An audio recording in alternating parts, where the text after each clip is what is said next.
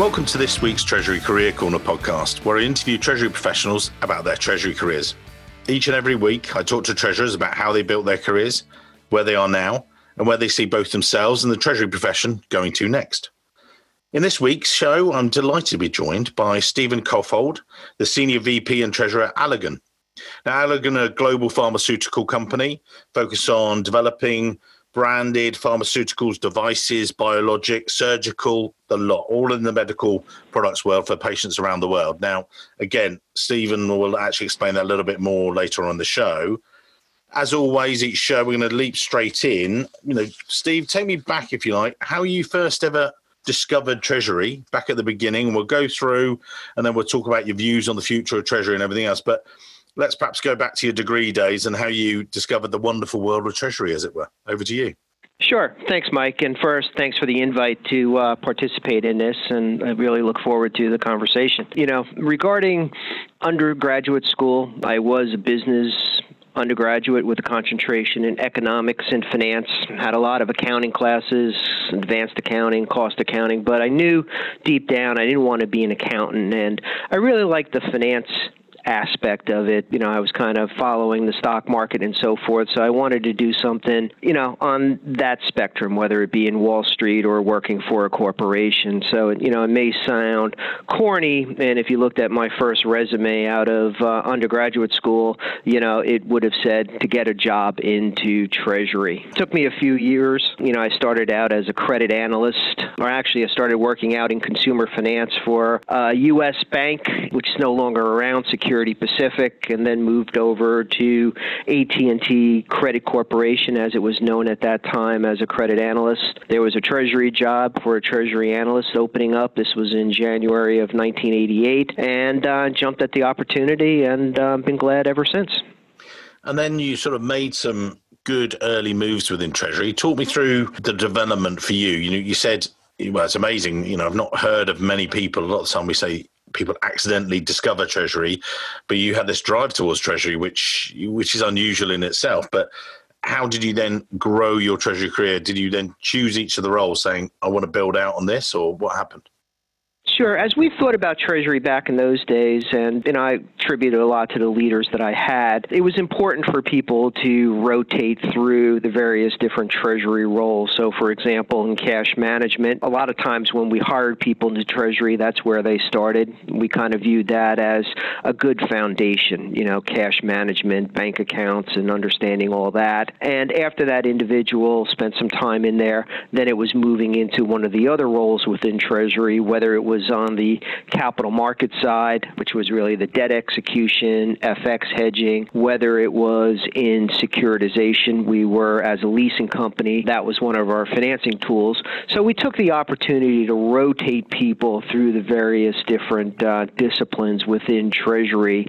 So really creating a well-rounded Treasury professional. They may not be an expert in everything, but again, they're grounded in all those different functions. Again, when we get later on the show, we'll talk about technology in the future of Treasury. And I've talked to people in previous shows about, wire transfers and, fax machines and things. Obviously, Treasury's evolved over the time. But when I first started recruiting in it, it was quite different at the beginning. And it wasn't something that you sort of, when you're maybe interviewing one of those cash guys, you weren't saying, right, which systems have you used or everything else. But how have you seen that sort of evolve since your early days? It's night and day difference. I remember, again, there wasn't really much in the way of bank systems back then. Again, from a cash management perspective, you would be using, whoever your lead bank's system was to release wires. Again, it was very primitive. A lot of times it was through phone calls to the bank. I remember on commercial paper, we were a big commercial paper issuance, and, those days trades would settle by runners running trade tickets back and forth. So, and today, you kind of fast forward, everything now is done either through Bloomberg terminals, whether it's trading FX, so you're no longer getting FX traders on the phone. So it's really leveraging technology today. So it's really a world difference from when I started. And when you did start, so you made those moves, was it a very planned progression? Did you think, right, I've been assistant manager. Now I want to do the corporate financing. Now I'm going to do global fund. You were looking to that as you were sort of filling out the gaps in your resume and your... Absolutely. Right. Absolutely. And probably one of the things I regret was not taking an overseas role, even though that I had responsibility for international treasury. It was really all managed out of the U.S. I mean, for example, back in the 90s, we actually started an Australian commercial paper program, and we would actually trade that from the U.S. So we had no people on the ground in Australia. We would be in the office, Australian hours, placing that paper. So as I progressed through my career and eventually became an assistant treasurer, now you say, okay, Steve, what's next? Do I want to stay in treasury? Do I want to go into another finance role, whether it's in business development, whether it's in financial planning and analysis, or do I want to become a treasurer? Now, at the time, the person who I reported to, who was treasurer, wasn't much older than I was, and that individual was committed to the company, and again, for family reasons, it was working for them, so I really didn't see them moving on. So then, what do? Do I now just stay at AT and hopefully things work out within the company? And again, there's no guarantee that, if that person decided to move on, that I was going to get the nod and that they weren't going to bring somebody in from the outside. And that's when I took the opportunity when it rose of a much smaller company, that being Virgin Mobile, who was looking for a treasurer. They were building out their infrastructure because they were transitioning from a joint venture to a public company, and I said, hey, here's the opportunity to get the treasurer's title. And secondly, here's an opportunity to work on an IPO. And I think from a treasury perspective, that's one of the things that, a treasurer or a treasury professional would love to have on their resume is the opportunity to take a company public. And certainly, as you know, Mike, those opportunities are far and few between. Yeah. And when you were sort of convincing them that you were that beauty parade of people, what did you do to enhance yourself? I was talking to a couple of clients just recently, or candidates rather recently, and they were like, oh, what do you think of my resume? And I was like, it's great, really fills out, ticks a lot of boxes. However, this client, these are their pain points. You need to highlight this or bring this out, so people often say to me, oh, what's my resume like and stuff. So look, it's a great building block, but this is going to be their issues. Now, as you said, you've not been through an IPO before, but they were like, right, we're going to IPO. It's great, attractive to you, but what was your convincer to them? What was saying, oh, yeah, but why are you the best person then? Sure. I think, when you looked at going from the CIT group, and again, we could talk about the various acquisitions, what led from AT&T Credit to be the CIT group. Virgin Mobile was a much smaller company, 425 people. So it was very important that, the people that were being brought on demonstrated some skills. One, they were very well-rounded. So as I view it from a treasury perspective, having spent time on cash management in the capital markets, international, so it kind of gave me that broad base treasury background. Okay, so that was a skill sets that I brought to the table. And what was also important too is from a personality perspective, and also demonstrating that you're a team player, and and again, it's more of an entrepreneurial type of spirit that they were looking for at that point. And it's really, again, drilling down on teamwork and being not afraid to roll up sleeves and help out wherever you can to move the ball forward. So I think it's a combination of the skill set, even though I didn't have the IPO, I had the capital markets experience, and then also the teamwork aspect.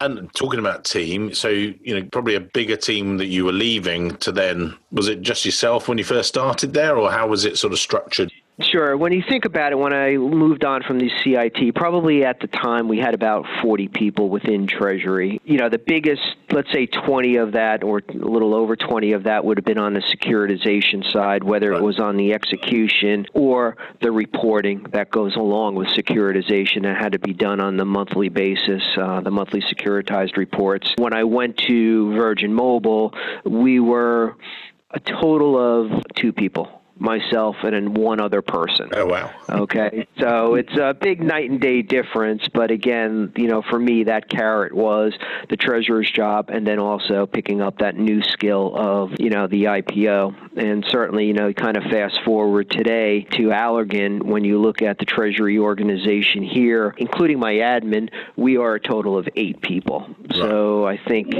I've heard benchmarks, and Mike, you probably know more about it than I do, but, people say the benchmark is about one treasury person per billion of revenue, and our revenue is a little over, $12.5 billion today. So it's been a very lean operation. Just going back to you dropped from that 40 to 2, and it was like, right, it's your lunch break now. No, your lunch break. Exactly. So, and again, we'll have listeners to the show who are in that situation, or how did you cope? How did you manage? What were your blocking and tackling, but how are you doing it? What are your key things that you're trying to make sure where you don't drop the ball when you move into that? I know you'll have your priority list, but how do you drive the treasury forward towards that IPO?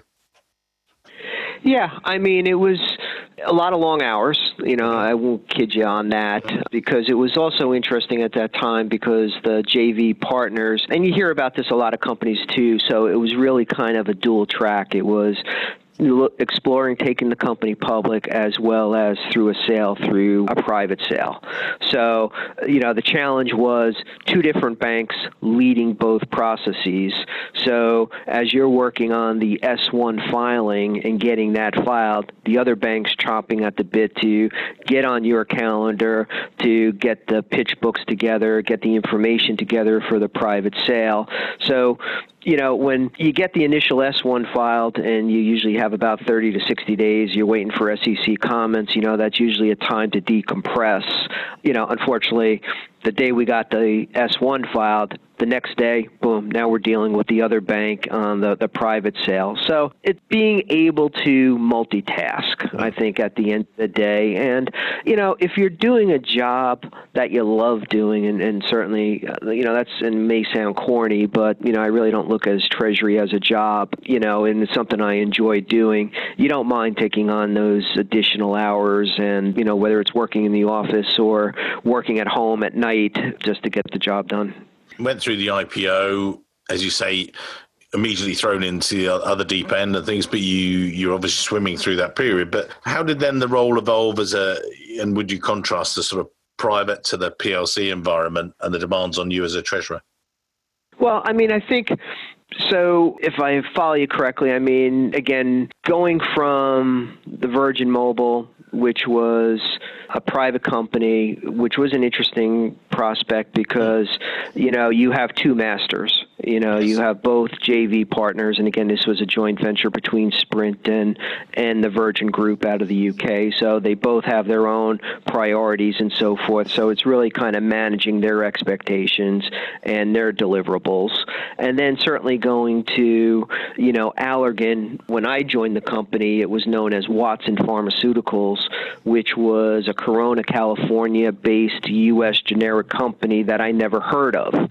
And when Virgin Mobile was sold, the Sprint decided to purchase us. My manager of IR then moved to Watson, and I said to her, "Where are you going?" And I'm like, "I've never heard of the company. They're in New Jersey." I made the transition then because they were looking to put in place the infrastructure. Believe it or not, the person at the time, and this was a company with about $2 billion of revenues, you had the person who was a CFO. He was a controller. He was the head of tax.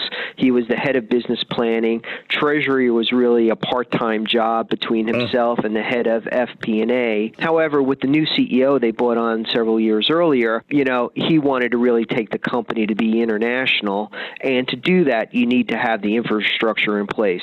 You needed to have a controller. You needed to have a treasurer. You needed to have a head of tax and so forth. And that was my door, that I was able to come through. And, thankfully, you hear a lot about pharmaceutical companies that they like to hire within the industry. But at least with Watson, they were open-minded to individuals from outside of the pharma industry. And you walked in the door. You've just described it was, at least it was a blank sheet of paper. You could make it up as you went along. So, what was that like? It was.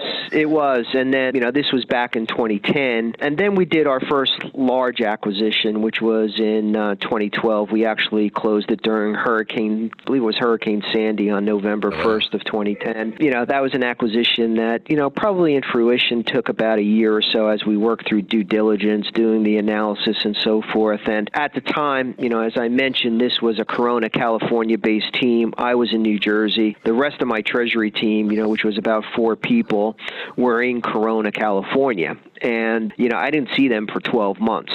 So it was very important to have some really good people, and fortunate I did inherit a very good treasury team, because I didn't see him for 12 months as I was working on that acquisition. And then if you asked me at that time, I would have said, hey, it would have been another 2 years for the next acquisition. But, I would have been wrong, because it was almost every year on the year, we were acquiring somebody, whether it was in 13, it was Warner Chilcott, 14, it was Forrest, 15, it was Allergan. We changed our name to Allergan at that point.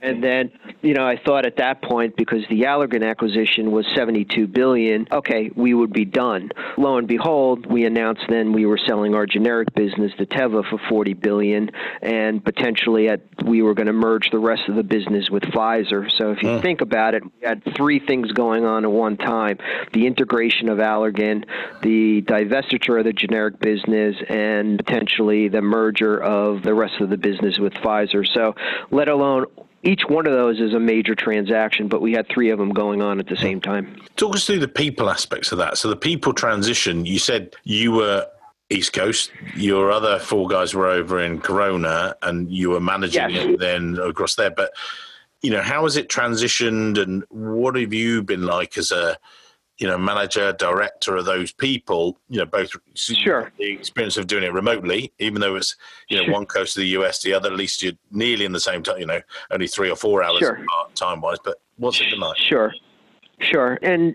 I was on the East Coast because, as I mentioned, there was a new CEO. He lived on the East Coast. And, of course, as you know, Mike, headquarters is wherever the CEO is. Yeah. So East Coast was the administrative headquarters.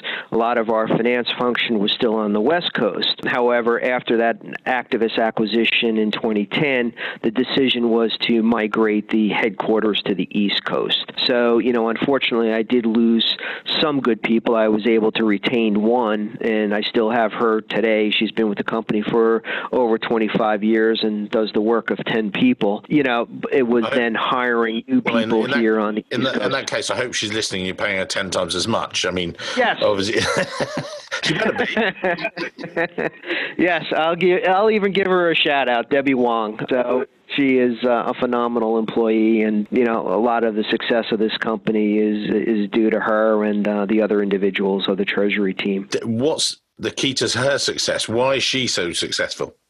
Well, again, I think she's another person who loves Treasury and loves the work that we do. And I think, when you look at Treasury really has, a front row seat to a lot that goes on within the business, whether it's on the business development side, working on due diligence, working on integration. So it's a good place to be at the core of the company. So I think that's what drives a lot of people who like Treasury.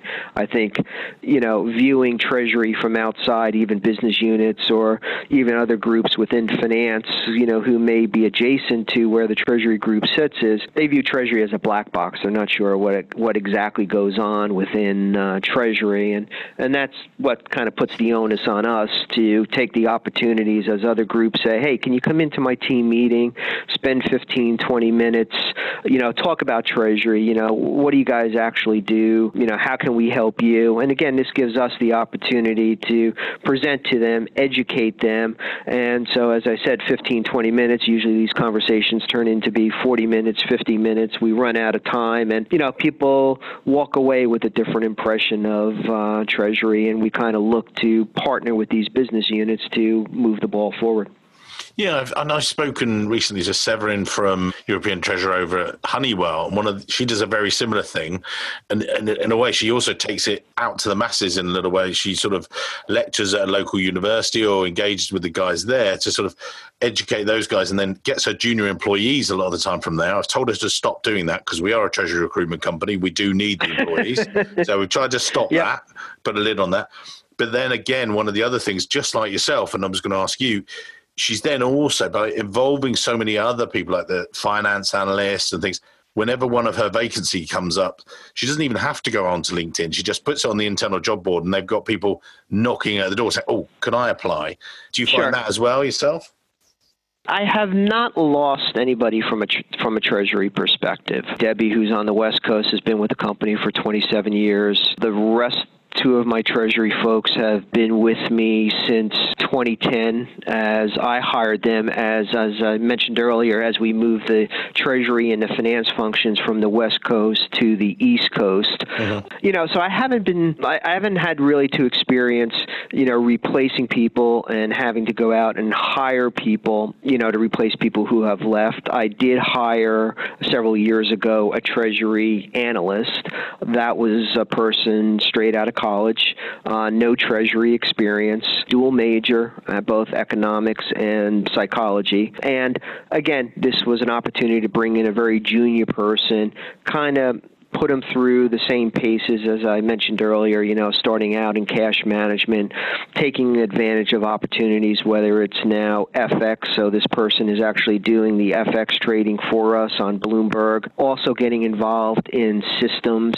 Since it's been relatively quiet on the acquisition front and integration, which, you can imagine is always just a constant state of change as you're integrating businesses and so forth, bringing on treasury technology. So, for example, a year and a half ago, we brought on Quantum, and we're implementing that. So this individual now is working on that as well. And if you think about it, in about 3 years' time frame, coming in with no treasury experience, very good understanding of cash management, actually is leading up our FBAR, which is the foreign bank accounting reporting that we need to do here in the U.S. He's working with our outside consultants in doing those reports. He's now doing FX trading on Bloomberg, and also on the technology side, the Quantum implementation. So it's really, instead of trying to micromanage folks, is really empowering people and letting them run with the ball. And, again, I think that's what makes it interesting for the folks as well, because always in a constant state of learning, always learning something new.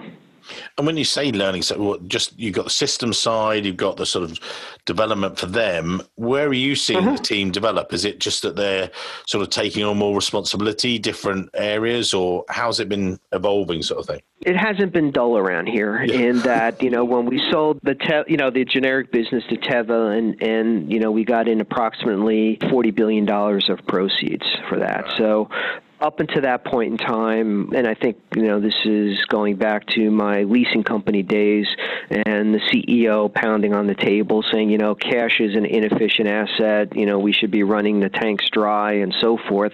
We were managing the company with about $500 million of cash globally. Now you wake up and the next day you come in and now you got $28 billion of cash. Most companies grow into that cash over time, so you're able to, put in policies, put in procedures, and build out an infrastructure to manage that amount of cash. It was really, for us, a flip of the switch. $500 million one day, $28 billion the next day, and now, you want to get that cash invested, maximize the yield, again, certainly not risking the principal. So, again, that was a whole new opportunity for folks to learn, and a whole new part of the business. So it's always been something fresh. And then, taking the rest of the proceeds, thinking about capital allocation, are we going to declare a dividend? Are we going to do stock repurchases, managing that? And then we also had a position in Teva shares that once the lockup expired, having to liquidate those shares. So it really wasn't, all right, here's the same treasury functions that we're doing day in, day out for the last 9 years. But as this company continued to evolve, it's new areas, whether it, like I said, managing large cash balances, stock repurchases, selling stock, dividends, and so forth. And looking at that evolution, and of the team as well and things like that, we've touched on, you've got a new system coming in there, you've got all these new things. Where do you see the evolution for Treasury? Everyone's going on about, all the latest conferences, AI and robotic learning and everything else. But, is that the core of things, that, automate as much as you can, get rid of the labor stuff? And there's the labor intensive, but, I think you're absolutely right, Mike. I think that's where it's heading. The use of robotics, AI. I think, Treasury is going to become more digitized as we get into the digital world and so forth.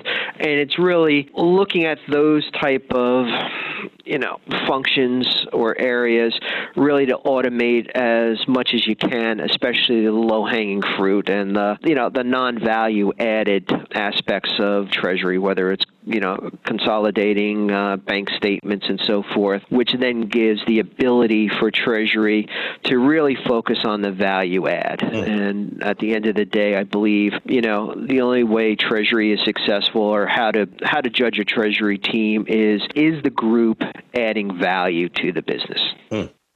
Just take it back a stage and looking at you, say, in your Virgin Mobile days, we talked about is you and one other, and there'll be people listening today that that's them and one other. And then, we've talked in a lot of these shows about, bring in some technology and do all this. And then the guys are like you, they're all, as you were back in, 10 years ago, it's just them. And they go, hang on, I don't want to add another 2 or 3 hours to my day to get this technology implemented. And you talk about the low hanging fruit. How do those guys do it? What sort of, if they're listening and you're thinking, guys, this is what I would do, they're blocking and tackling. What sort of advice would you give to them? Right. Well, certainly undertaking any type of system implementation, it's very hard for a Treasury group to do it by itself. Okay.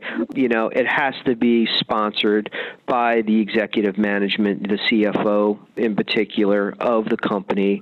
You need to have IT support, and especially in this day and age, with internal control, SOX and so forth, you need the accountants, you need the tax folks, you need the Sarbanes-Oxley folks, you need the internal auditors, you need the external auditors. So, I wouldn't recommend a Treasury group saying, hey, we're going to go and implement now a new Treasury system. You're not going to be able to do it by yourself. You need to have the buy-in of all the various disciplines within the company, and that's the only way you're going to be successful. And we had that support here within Treasury. So right from the CFO, as we prioritized what we're going to do from a technology perspective within the finance organization, the Treasury system was one of 2 systems that had that sponsorship. And that's critical because I've also been part of system implementations, in prior careers, which never got out of the starting gate because, again, the support wasn't there. Yeah, you need everyone pointing that right direction and everything else. So, yeah, and I think, from an individual perspective too, as you start implementing these systems and you're seeing, hey, wow, this is pretty cool. This is making my job more efficient and so forth. It's really, you see the benefits of that. So you don't mind putting in the sweat equity. And just looking to the future, less about the stuff that you're looking at now, the AI and all that. In Europe, everyone's gone on about Brexit till the cows come home.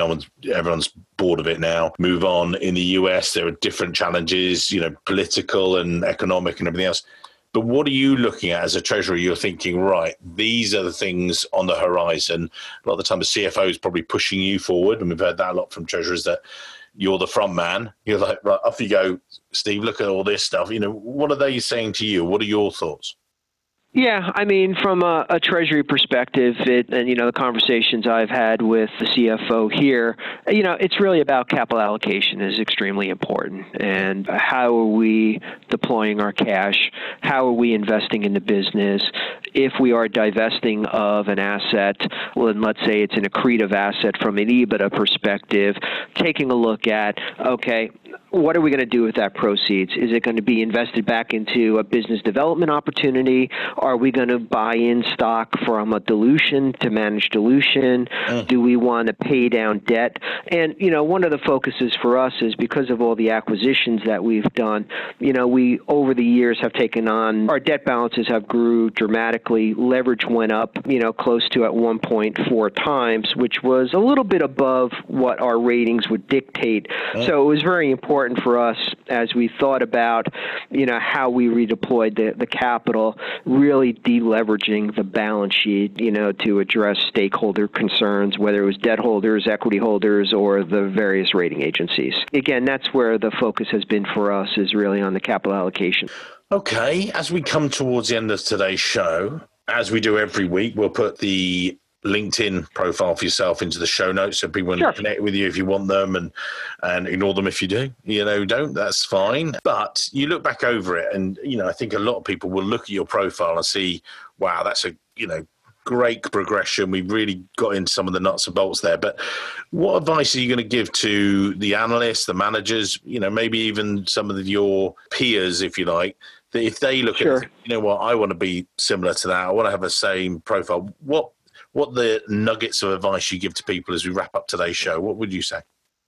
Sure. I mean, when I started in Treasury, I'll let you do the math, or I'll let everybody else do the math again, starting in January of 1988. Yeah, there you go. If you're good at maths. Back in those days, a lot of times from a career perspective, it was cradle to grave with one company. That has changed dramatically. And, we didn't talk about all the different ownership changes that we went through. And it almost seems like, 5 years in one job is a lifetime. Unfortunately, I think at the end of the day, we all become contractors at the end of the day. And it's important that as individuals progress from a career perspective, they're really thinking about fulfilling or filling out that resume, taking advantage of opportunities within the company. When somebody comes to you and say, Steve, we want you to spend some time in cash management. And some people may think that cash management is not the exciting part of Treasury, because I think if you give people most choices, they want to be on the capital market side, dealing with the banks and so forth. But